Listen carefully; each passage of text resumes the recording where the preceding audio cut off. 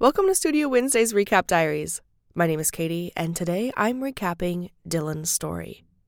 We'll call this story The Good Button, a first lesbian experience. And we're going to start this story at the end. The punchline is, Dylan now dates women. But just how did she get here? Let's go back to college, to Act 1. If I had met Dylan in college, I would have referred to her as, there's one of those athlete girls. But let's be real. While us non-athletes would get bothered by them showing up to class late or getting privileges like taking a final on a different date because it clashed with an important tournament, people like Dylan were way too busy to even notice us. Her schedule was basically this: sport, study, have 1 week off when the season is over, and then start training again. What I'm trying to say is, Dylan's life was sports, and whoever was in her life was also an athlete. Towards the end of college, Dylan became really close friends with a transfer student, Linda. Linda played a different sport, but was in the same apartments as her. Their rooms were close by, their practices were at the same time, and, one important detail, all of their friends were the same. So that means that they got drunk at the same parties. After season, of course. The other important note about Dylan is that at this point in her life, she'd never considered having sex or dating a woman.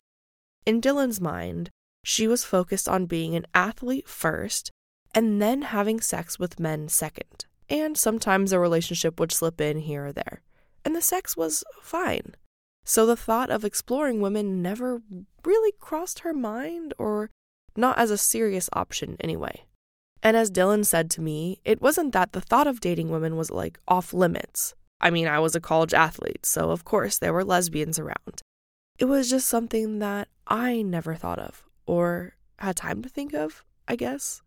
One evening, Dylan and Linda and all of their athlete buddies went to a party down the street at the boys' college, because they had the best parties, of course. Probably due to the fact that they had to overcompensate for being an old school university that had regulations on what gender could attend, but that's neither here nor there. This party in particular was a foam party. Now me, personally, I've never been to a foam party, but it sounds like one of those perfectly gross situations where your shoes are sledged with beer and old soap, but you're drunk enough to find it incredibly sexy.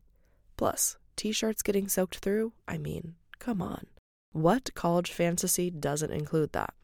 After a few shots of whiskey, Dylan mentions that she needs to go to the bathroom, and Linda follows. Of course, we all know this is a lesbian move everywhere, but innocent Dylan apparently had no clue.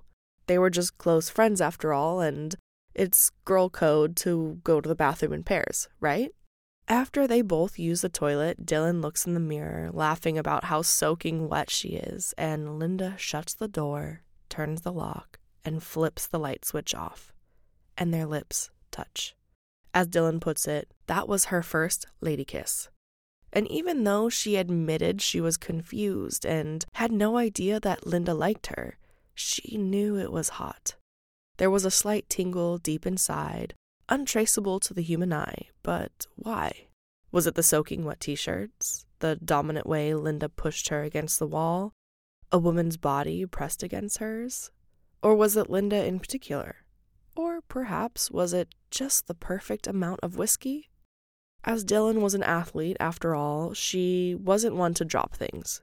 She was going to see this through and really figure out what was happening here.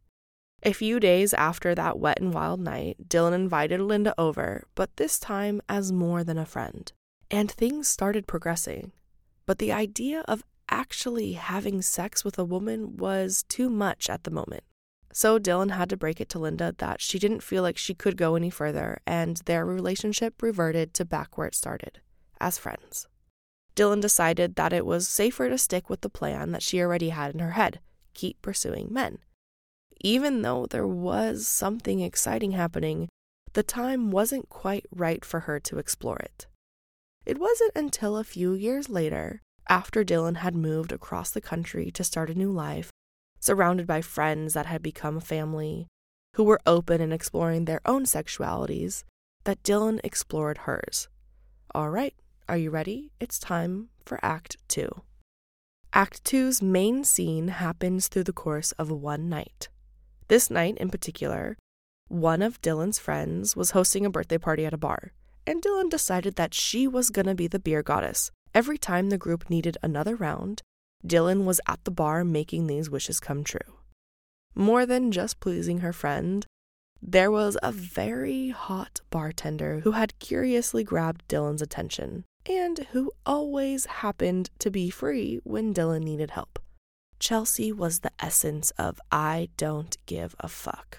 She had a calm, confident manner about her, lips that looked soft like they had stories to tell, and eyes that somehow smiled.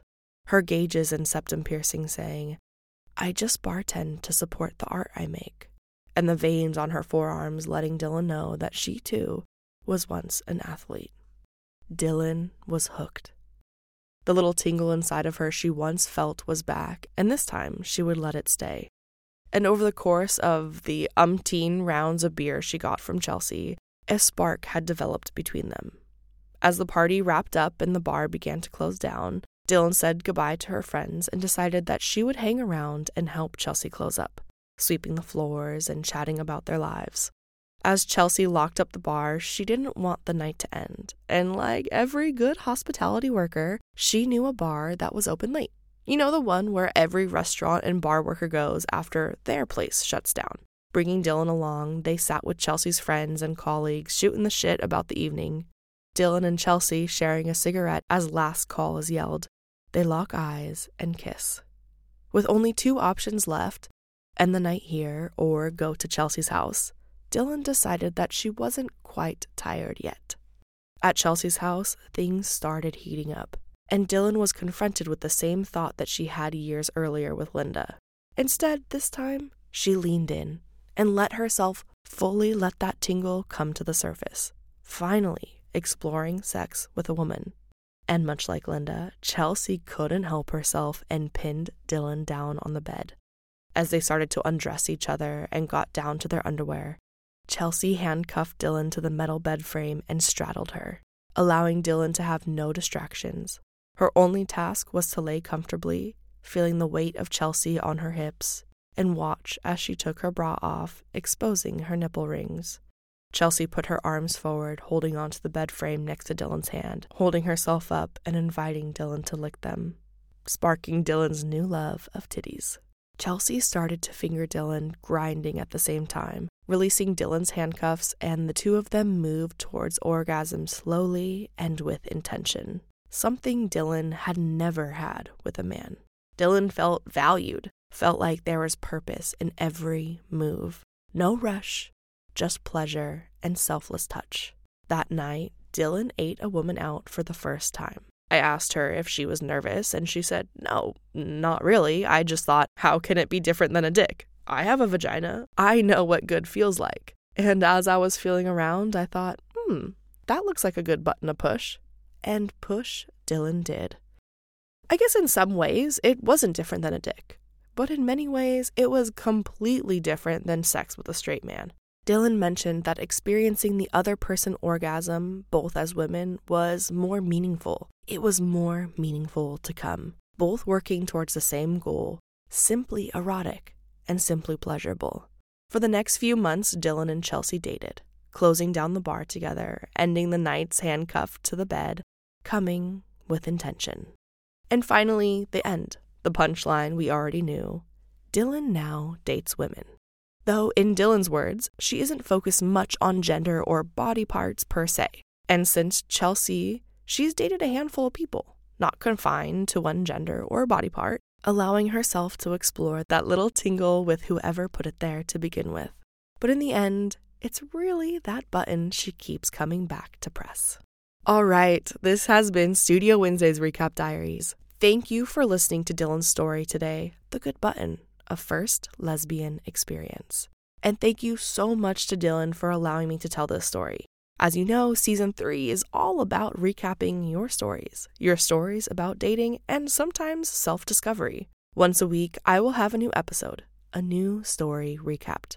Make sure you subscribe or follow to get notified, and rate and leave a comment. That would really help me out.